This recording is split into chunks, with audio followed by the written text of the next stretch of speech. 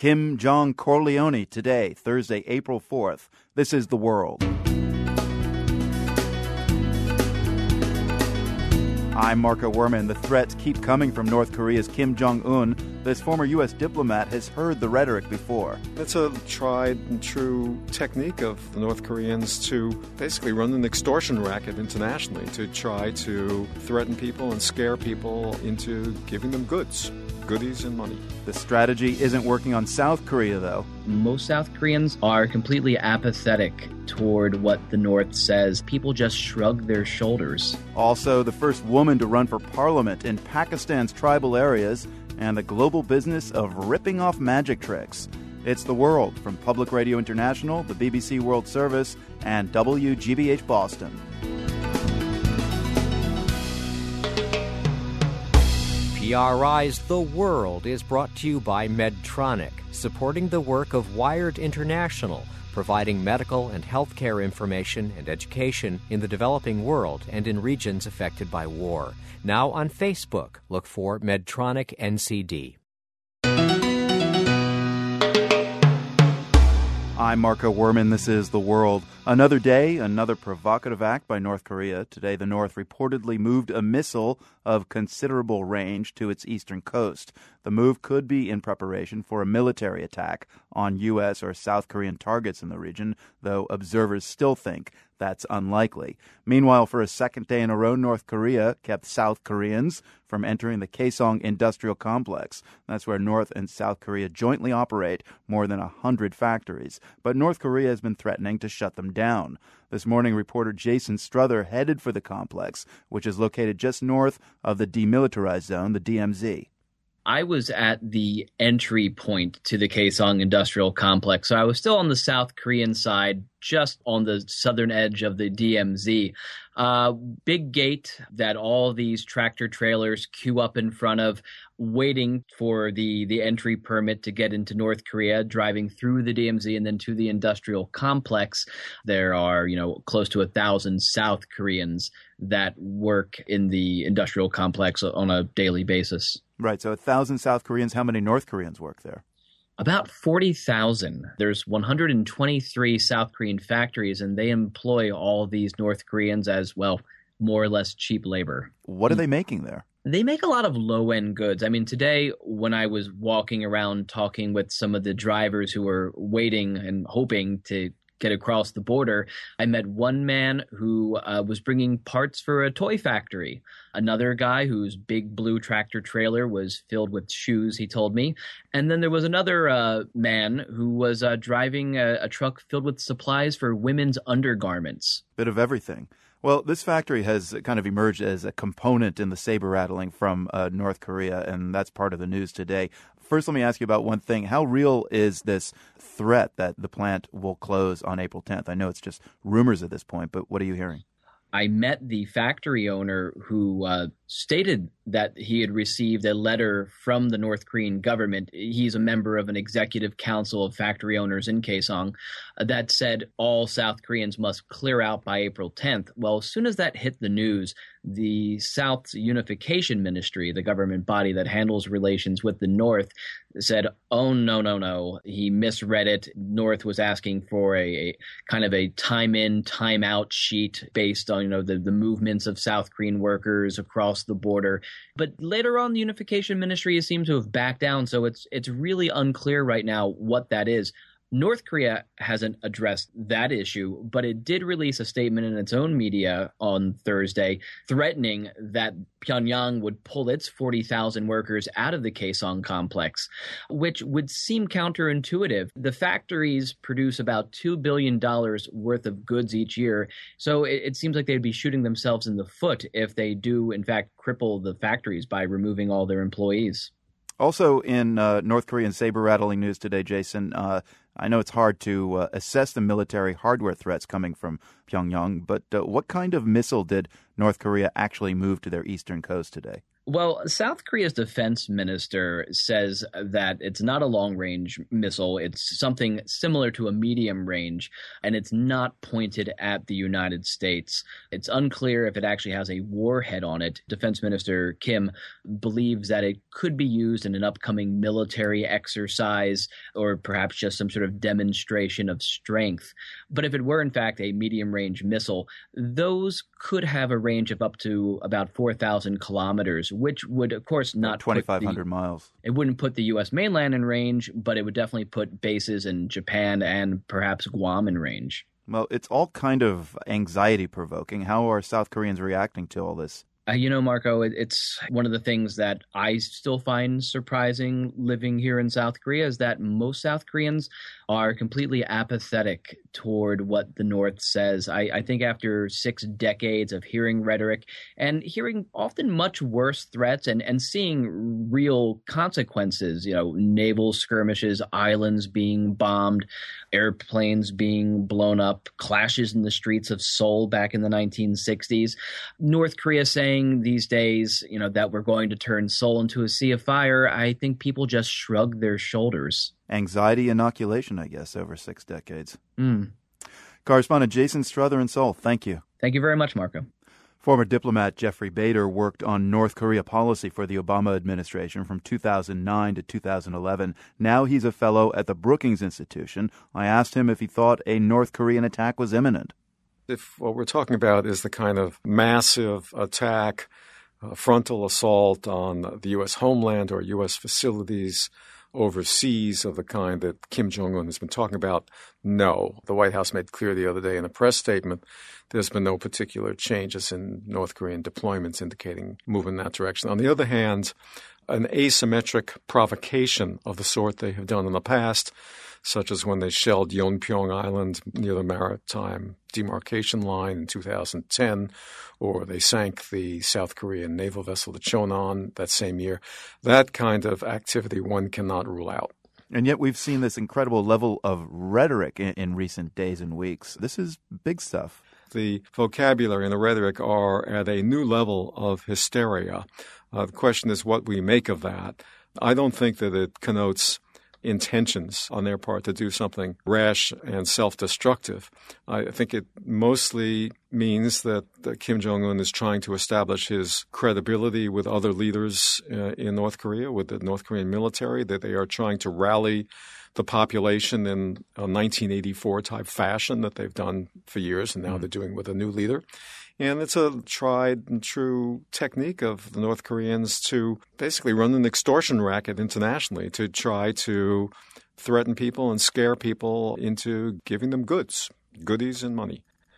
I think once the exercises, U.S. and South Korean exercises, are finished, we'll probably see the North Koreans lower the temperature a bit and maybe send out some signals that we should be talking again, and South Korea, Japan, and the U.S. should provide them the benefits that they're seeking. So kind of this very sophisticated extortion racket. I mean, how much of it is for just North Korean domestic consumption? Lines like Seoul will be bathed in a sea of fire and the moment of explosion is fast approaching, that kind of stuff. Clearly, a lot of it is for domestic purposes. This is a new leader, 29 years old, in a leadership of lots of people who don't have much use for a 29-year-old leader, frankly. These people in their 60s think that they run Korea, and they have a lot of experience with the Kim Il-sung period and the Kim Jong-il period. And Kim Jong-un has to establish his credentials with this group. And also, it's clearly an effort to create kind of a martial spirit and hysteria among the population about the threats that they face so that the deprivations that North Koreans endure will seem tolerable, not the work of the North Korean failed policies, but a conspiracy of outside powers to oppress them. Jeffrey Bader, put us in the shoes of the North Koreans. Do they believe they're the victim here? And if so, the victim of whom? Their 29-year-old leader or international external forces? If we're talking about the North Korean elite leadership, I mean, this is a group that basically doesn't care about their population, except insofar as their population at some point could pose a risk through instability. But short of that, economic development has never been a serious priority of the North Korean leadership. They welcome these high stakes of agitation, these high states of tension. In their view, they serve to reinforce their domestic position, and they also help their extortion racket internationally. So do they see themselves as the victim? Yeah, of course they do. Presumably they have hypnotized themselves into believing that. And North Korean citizens, what do they think? North Korean citizens, the propaganda mechanisms in North Korea are pretty strong, so I would assume that narrative is widely believed, but without enthusiasm. And I think it's probably pretty thin. I think if there were a different policy. Look, North Korea could change its policy, could turn on a dime and move towards a policy of reconciliation, and they would not face resistance from the population, which would be delighted. Unfortunately, that's not likely to happen. Jeffrey Bader, fellow at the Brookings Institution. His most recent book is called Obama and China's Rise, an insider's account of America's Asia strategy. Jeffrey, thanks a lot. Thanks so much, Marco. The tensions over North Korea, serious as they are, have also inspired a lot of cartoons, and the world's cartoon editor, Carol Hills, is here to tell us about them. Carol, are the cartoonists joking around with nukes, or is there another theme you're seeing right now in North Korea? Well, they started out joking about nukes and portraying Kim Jong-un as a sort of petulant little boy, not minding his manners. As the days have worn on and the threats continue, the cartoons are getting a little bit more serious, and the new theme is that North Korea and Kim Jong-un used to be a dutiful little boy to China, and now he's not. So you see a baby or a toddler with a pacifier, but the pacifier has popped out of the mouth. He's wailing. He's banging a drum, with nuclear symbols. And the adult next to him is China wearing a T-shirt that says, "I'm not with stupid." There's a lot of kind of stuff like that. I mean, in another one, there's an adult. It's China. He's picking up Kim Jong-un, North Korea. He's throwing out his pacifier again, and his diaper is full, and the fumes coming out of it are nuclear symbols. Of course they are. Where are these cartoons coming from for the most part? They're coming from everywhere. At first, it was usual suspects, a few from Europe, some from East Asia, but it's everywhere now. A ton out of Latin America, a ton out of Canada, Australia, East Asia, Middle East, everywhere now. The whole world's watching it. The World's Carol Hills, our cartoon editor, and you can see lots of cartoons about North Korea at our Tumblr page. Follow us at pritheworld.tumblr.com. Carol, thank you. Thanks, Marco. Who knows what Kim Jong-un's salary is, or if he even has one? I was wondering after I heard the White House announcement yesterday about President Obama returning 5% of his salary. He's doing it in solidarity with workers who will be furloughed because of the sequester. Remember the sequester? Anyway, Obama makes $400,000 a year. That's been the going rate since 2001. The salary had been $200,000 a year, but doubled when George W. Bush became president. So that got me thinking about what other heads of state make. We've got a few links at theworld.org that will give you a good overview, but the headlines are interesting. If you want to be a leader just to rake it in, then do it in Singapore. The head of government there, Lee Hsien Loong, makes $2.2 million a year. Now, that might seem like a lot, but you have to kind of compare it to the average salary of the rest of his countrymen. And then it's still a lot and puts Lee at number 2 in the world. In that regard, the head of state with the biggest salary would be Uhuru Kenyatta. Not only is he the richest man in Kenya, full stop, as newly elected president of the country, Kenyatta is now entitled to a salary of more than $425,000 a year. That is 240 times more than what the average Kenyan makes annually. Using that gauge, Obama earns about 8 times what the average American makes, and the most modest head of state salary in the world, at just over $4,000 a year, India's Prime Minister Manmohan Singh earns just around twice the GDP of his countrymen. Way to keep it real, Mr. Prime Minister. Still to come on The World, a groundbreaking parliamentary candidate from Pakistan's tribal areas. It's a woman. This is PRI. The World is brought to you by PRI with help from Medtronic, supporting the work of Wired International, providing medical and healthcare information and education in the developing world and in regions affected by war. Now on Facebook, look for Medtronic NCD. I'm Marco Werman, and this is The World. The dust is still settling in Kenya from last month's contested presidential election. Last weekend, the country's Supreme Court upheld the controversial victory of Uhuru Kenyatta, and today that result got a qualified endorsement from Jimmy Carter's Election Observer Group. The Carter Center says the March elections paper trail preserved the will of Kenyan voters despite serious shortcomings. But political tensions are far from the East African nation's only challenge. Among other things, climate change is also starting to take its toll, especially on Kenya's traditional cultures, like the Maasai, whose homeland spans much of Kenya and neighboring Tanzania. Maasai traditions have withstood many challenges over the years, but as Fawn Keim reports, many are finding climate change to be the last straw.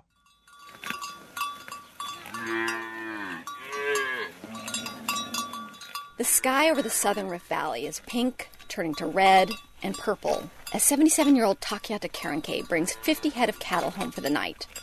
Cattle are the staple of the Maasai diet and their culture.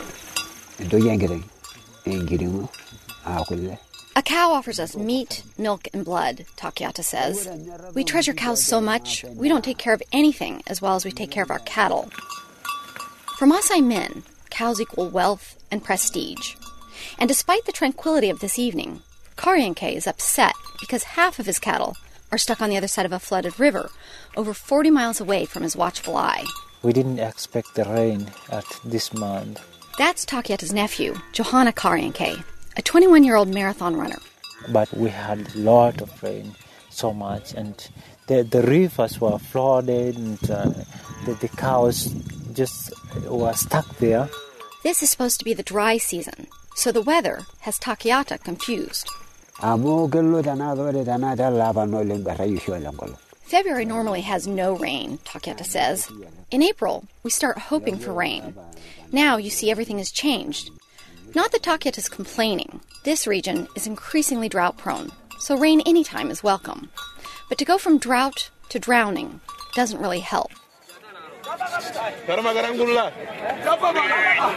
The weekly cattle market is the cornerstone of the Maasai economy, and sales here depend on the kind of steady rains that once were the norm in Kenya. These days, Takiata sells less cattle here because there haven't been steady rains for at least a decade. There is a big change, Takiata says.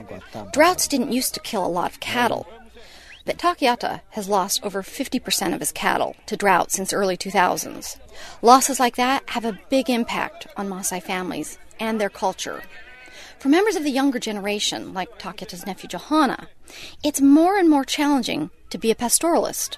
You know, now droughts are coming and climate change, so a lot of cows are dying, so it's making them to look for the other options. Johanna himself is just home visiting for the weekend. And of course, in his new line of work as a runner, it's impossible for him to wear the colorful traditional Maasai attire called the shuka.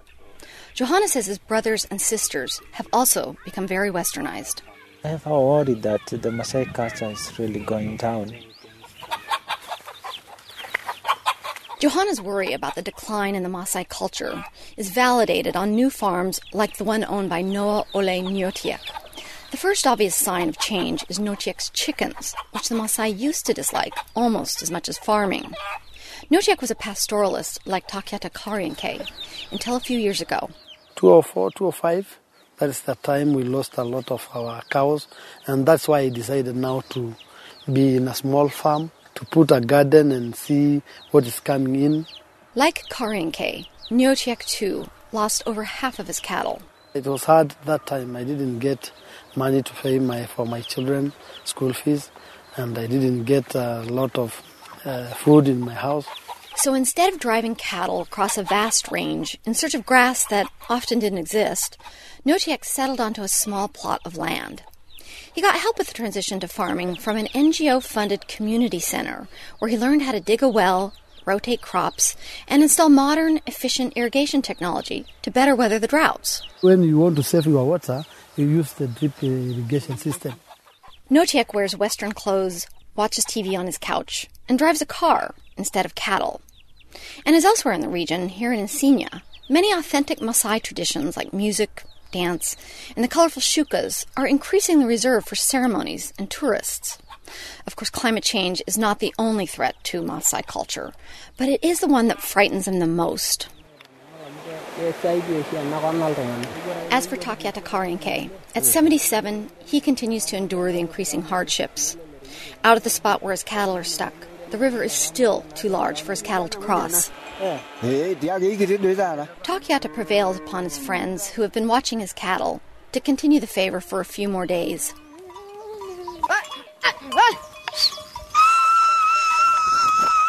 It's peaceful out here, in a place where some Maasai children are still being taught to call and herd cattle. And it's ironic that Takiata originally drove his cattle all the way out here due to lack of rain back home. Now, too much rain has prevented them from returning. But of the two evils, Takiata is far more fearful of drought. I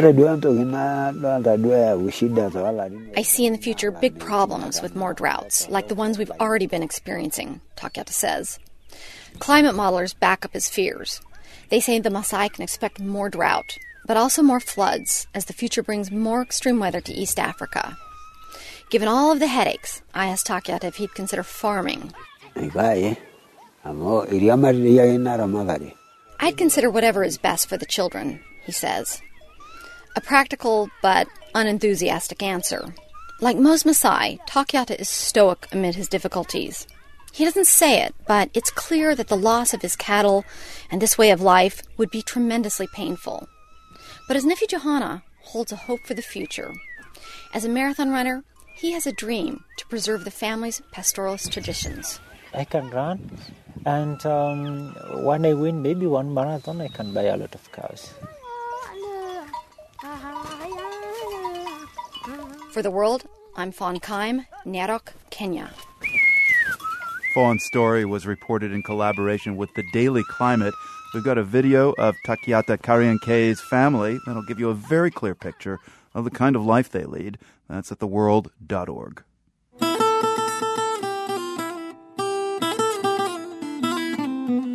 There are 48 landlocked countries scattered around the world. Here are a few landlocked facts to help us jumpstart today's GeoQuiz. Switzerland, Zimbabwe, and Armenia. None has access to the world's oceans. And Uzbekistan is a cool case. It's entirely surrounded by other landlocked countries. There are no landlocked nations in North America, but South America has a couple, and those are the two countries we want you to name. One's in the news this week. This landlocked country lost its coastal territory as a result of a treaty it signed at the end of the 19th century War of the Pacific. That lack of access to the sea remains a sore issue there, but now the country's government is suing neighboring Chile to get its coastline back. And this week it appointed an ambassador to take its case before the International Court of Justice in The Hague. We'll hear more about that when we come back with the answers later in the program.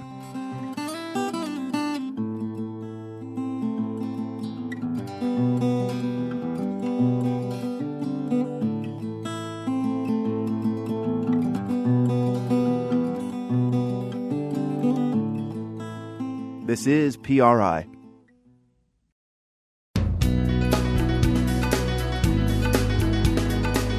I'm Marco Werman. Ahead on The World, the first woman to run for parliament in Pakistan's conservative tribal areas. And later, protecting intellectual property grows harder in the digital age, especially for magicians. Before, I'd seen magic acts copy little bits, or a trick here or a trick there. But this was the whole enchilada. PRI's The World is brought to you by Medtronic, supporting the work of Wired International, providing medical and healthcare information and education in the developing world and in regions affected by war. Now on Facebook, look for Medtronic NCD. I'm Marco Werman, and this is The World, a co-production of the BBC World Service, PRI, and WGBH Boston. The humanitarian situation in Syria is bad and getting worse. The Red Cross says conditions for civilians inside the country are worsening rapidly as the conflict between rebels and the government of Bashar al-Assad drags on. Millions of Syrians have fled their homes. Many are leaving the country as refugees. The European aid group Handicap International is increasing its operations across the Syrian border in northern Jordan to address this growing humanitarian crisis. The BBC's Caroline Hawley has had exclusive access to one of the mobile aid teams in the Jordanian city of Irbid, to where refugees have fled the fighting. Caroline joins us now. You met people who have been disabled in the civil war. Tell us the story of the woman you met named Lubna. We met a 24-year-old woman who was bedridden. Now, she was a student at Damascus University She had been newly married and she'd been going down from Damascus to the southern town of Deraa. She was in a minibus. The minibus was raked with gunfire. All the passengers were killed. She lay bleeding in that minibus for 3 hours. She said it was absolutely terrifying, that she was screaming out, help me, and that people did try to come to rescue her and anyone else who might be in the minibus who needed rescuing. But she said they were being shot at, and she knows that 2 people who came to try to rescue her were killed. She said at that moment she really thought she was going to die. She wrote a text message to her sister, Wiam, saying, "I'm dying, please forgive me." Eventually, she was rescued. She was taken to one hospital. Apparently, all the doctors there had fled.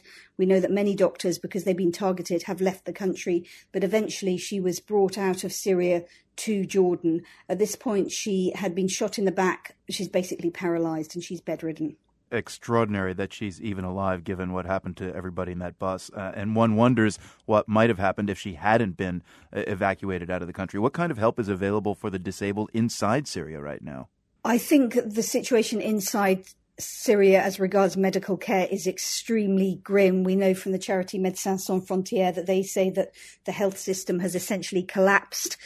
And certainly people we spoke to from Handicap International were saying that if those injured Syrians that we met, if they had been able to get the care they needed in Syria at the right time, fewer of them would face permanent disability. And for example, one other person we met we met him doing rehab. He was a 6-year-old boy called Mohammed. He'd had 12 operations because he'd had all his limbs fractured and the top of his head taken off during a rocket attack, which took place again in the town of Deraa when he was eating his dinner.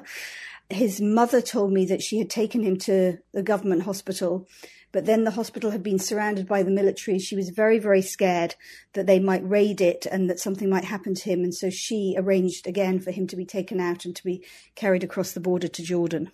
And the numbers are staggering, Marco. I mean, the World Health Organization is talking about 350,000 injured. Now, women who are injured in the conflict face special challenges. You met a man named Hatim Masada who makes artificial limbs. He told you about what the women deal with. That's right. He was a man who's been working on prosthetics, fitting prosthetics for some 25 years. So he's a renowned expert in his field. And he was treating a little girl who he met called Isra, who's 9 years old, who was sitting under a tree when she was hit by a sniper's bullet. It fractured her spine. He was measuring her up for calipers because she'll probably never walk normally again. But I asked him how important it was to get Isra back on her feet and back walking. And he said it was particularly important for girls and women because for them, disability can be seen in the region as a shame. The society here in Jordan and in Arab world in general, it's difficult for young women to be disabled. It's some kind of shame. If a family has a disabled female, nobody will marry from them. Yeah, as he says, no one's going to marry a disabled woman. There is a major stigma attached to disability, particularly for women. And Lubna, who was an amazing young woman, incredibly bright-eyed, really hospitable, smiling a lot despite her injuries. I mean, really a wonderful woman. She had to flee to Jordan for treatment, and within a month, her husband had divorced her. The BBC's Caroline Hawley, thank you for your time. You're welcome. That last story we heard from Caroline highlights how women around the globe often face more obstacles and challenges than men simply because they are women. And that's definitely the case in Pakistan. That country is ranked as one of the worst countries to be a woman by the World Economic Forum. Many Pakistani women find it difficult to access education and find work in their conservative society. And one of the most conservative parts of Pakistan is a region known as the tribal areas. They're predominantly Pashtun areas along the northwest frontier with Afghanistan. A woman from there made history this week. Badam Zari became the first woman from the tribal areas to run for a seat in parliament. The BBC's Ramanullah traveled into the mountains to meet her this week and is now back in Peshawar. Badam Zari, when we talked to her, she said that in fact she wants to do something for the women in that area because that is a backward area, and she wants to do something for the women education and also for the women development.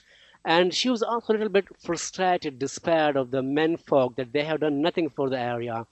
and therefore she has come forward. This is what she told me. These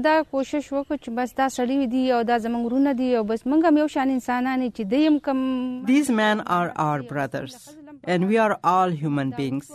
Women should also come forward. So this idea came to my mind. I will serve my people. My tribe is fully supporting me. They are calling me, offering to help, and they tell me not to lose heart. Ramanula, when Badam Zari is talking about women's education and doing things for women's development, specifically, what does she want to do? Frankly speaking, she is not having that much visible or pronounced or clear plan. But her words show that she wants to do something. She told us that the women are working in the fields with their husbands, but still, they have not been given those rights that they deserve. And therefore, she wants to fight for the rights of the women. This is such a conservative part of Pakistan. The Pakistani Taliban aren't even that far away. Is there any concern about a violent backlash against her candidacy? Is she worried? This was my question that I asked her, that even Taliban have given threats to male politicians, and even they are afraid when they are conducting rallies or when they are doing meetings. This is what she told me. I haven't thought about security so far. My intentions are positive. I don't have any fear in my heart. She is living in a protected area, a well-guarded area, and that may be the reason that she is not having that fear in her heart. So far, Taliban has said nothing about her, but perhaps when she gets popularity, as when Malala Yousafzai in Swat, when she was writing the diary, and when she was talking to the media, firstly, in the beginning, Taliban ignored her. But when she got that much popularity, then she was targeted. But Malala Yousafzai you referred to there, that's a Pakistani girl advocate, shot in the head for her campaign for girls' education. Can this unprecedented woman candidate from this predominantly Pashtun area, can she win?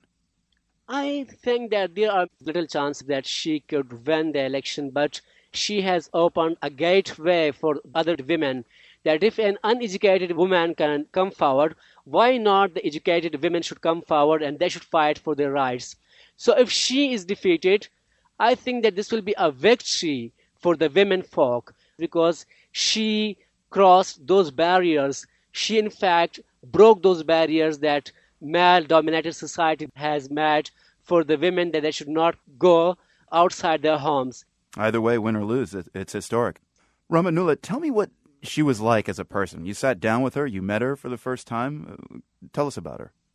She's quite a simple lady. When we spoke to her, even she could not speak Pashto very fluently, frankly speaking, and she's quite simple, and she covered her body fully. And when we first met her, she was a little bit nervous. She was telling all the time that because you are quite aware of this tribal area, that women are not allowed to speak to the strangers. And I'm telling you another truth, and this is that even women can't speak very friendly to their own family members in the tribal areas. Why is that? Obviously, because there's a gap in the male and the women. And when she was speaking to us, we were strangers for her. And obviously, she was nervous. And to our questions, she was responding. Her answer was quite short. The BBC's Ramanula in Peshawar, Pakistan. Thank you for your time. Thank you so much. There are 12 sovereign nations in South America, but only 2 of them are landlocked. They are Bolivia and Paraguay. Those are the answers to our GeoQuiz today. Now, Bolivia is hoping to regain the Pacific coastline it once had through a lawsuit. The Bolivian government is planning to sue neighboring Chile before the International Court of Justice.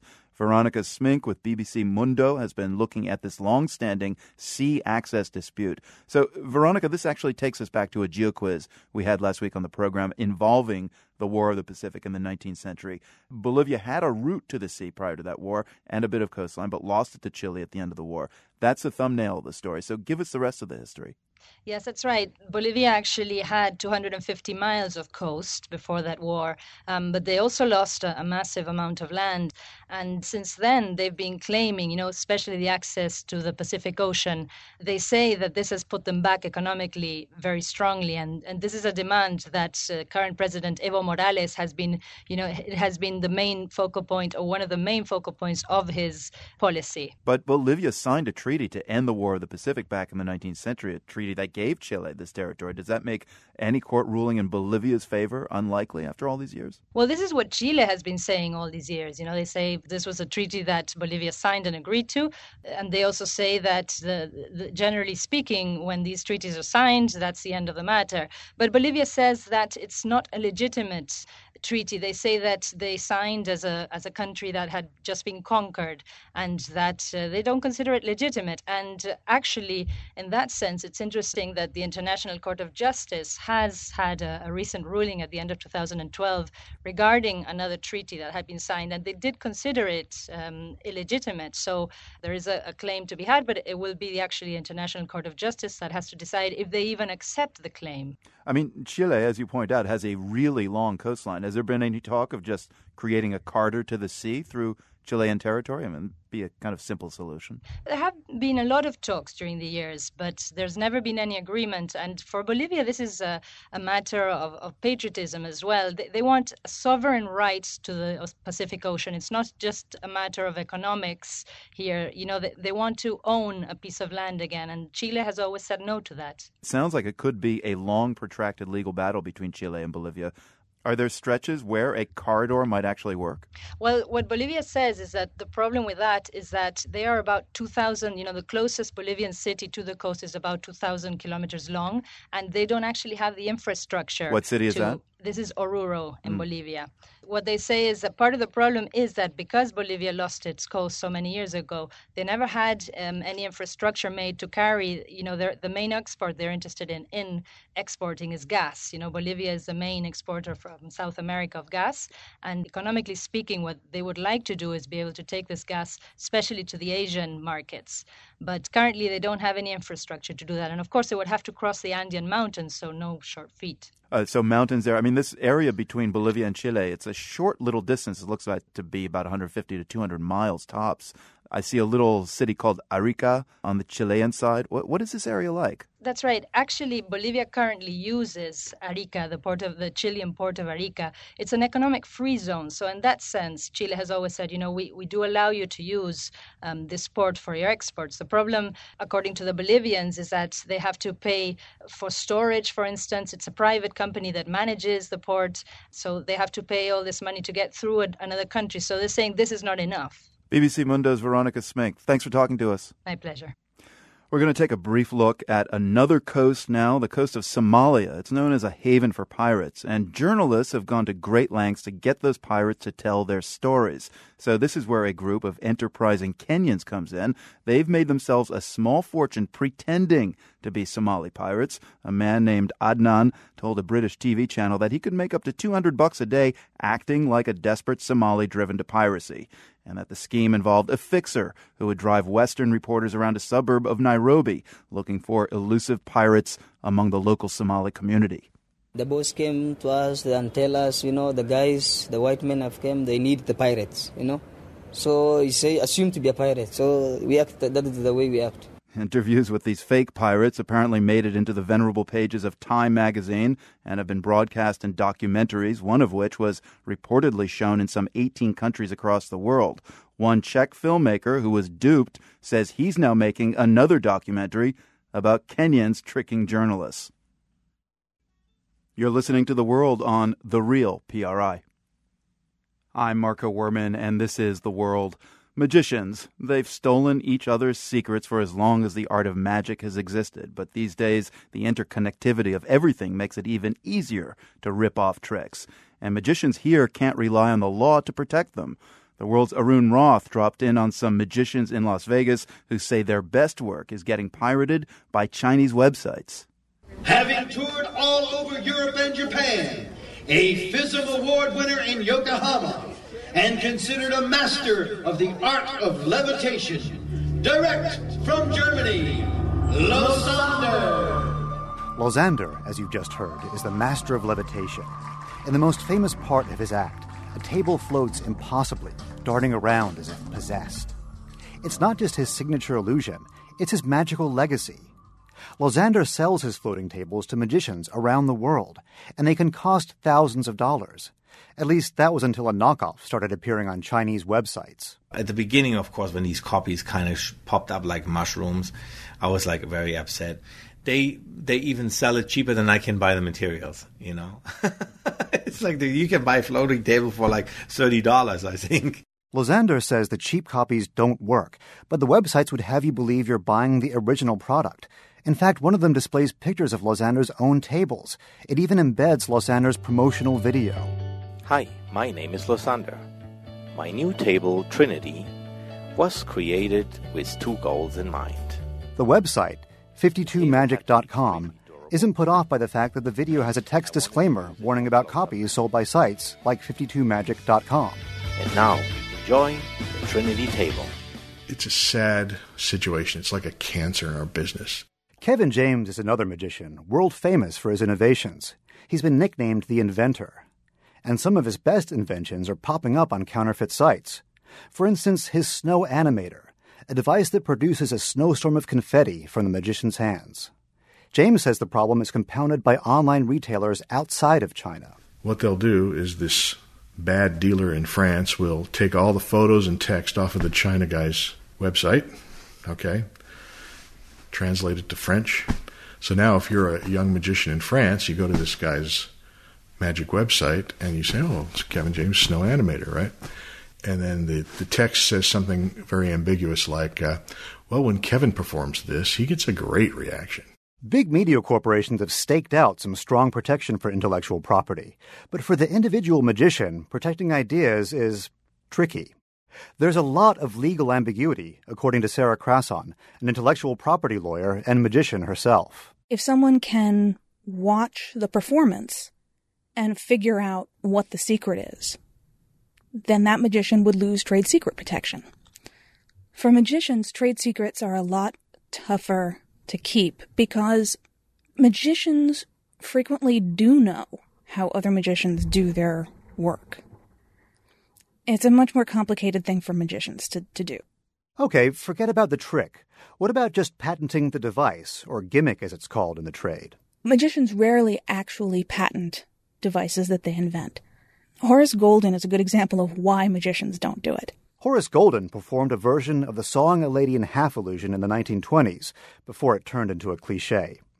Golden patented the box he used, then was horrified to see the secret revealed in a series of ads for Camel cigarettes, with the slogan, "It's fun to be fooled, it's more fun to know." Golden sued. The court denied his claim and said that when Golden had patented the illusion, that he had abandoned the information to the public, and so couldn't claim that this was a secret or blame anybody for talking about it. Then there's the issue of enforcement. Kevin James patented a gimmick that makes it look like the performer is carrying around a squirming, amputated arm. But his patent didn't keep knockoffs from appearing on the market almost immediately. I went to an attorney, and he said, well, okay, I need $30,000 just to start. And he says, I can't do it on a contingency basis because it's not like a microchip. There's no pot of gold at the end of this rainbow. James finds it so frustrating, he's going to stop selling tricks. Your patent is only as good as your ability to enforce it. So now it comes down to ethics. So if we can somehow educate the magicians on what is the ethical thing to do, that's probably our best bet. Sometimes that education has to happen one magician at a time. Jeff McBride is one of the most accomplished magicians in the world. His most famous routine, and you need to check out a video to really appreciate it, involves an intricate series of transformations with a variety of masks. So you can imagine McBride's astonishment when he saw a YouTube clip of a magician in Thailand performing his entire routine, move for move, even including Jeff's original music. And it is not just a duplication of one of my tricks. It's not just an exact copy of one of my routines. It's my show, my entire show. with the music, the costume. The guy cut and dyed his hair like me, and it was the most carbon copy sort of duplication I had ever seen. And before I had seen magic acts copy little bits or be influenced by my style or a trick here or a trick there. But this was the whole enchilada.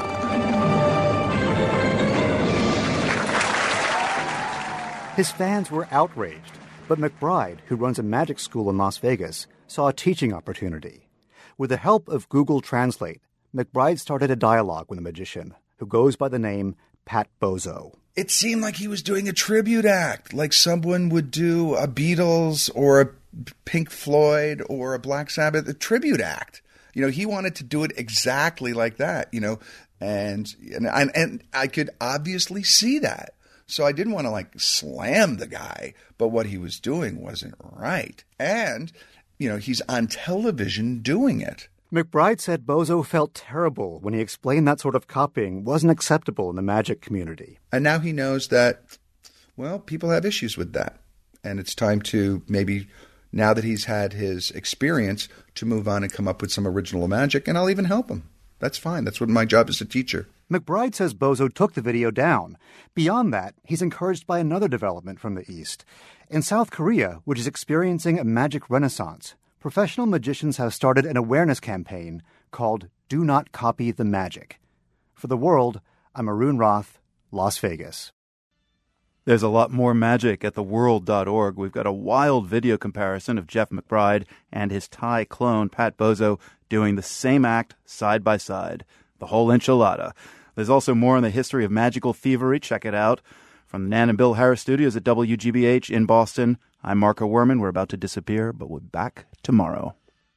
The World is a co-production of the BBC World Service, Public Radio International, and WGBH Boston, supported in part by the National Endowment for the Arts, which believes that a great nation deserves great art.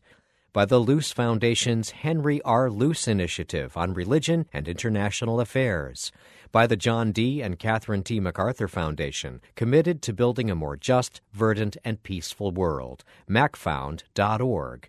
And by the WGBH Fund for Environmental Reporting, whose donors include the Grantham Foundation for the Protection of the Environment, supporting a cooperative approach to solving our critical environmental problems while we still can. PRI, Public Radio International.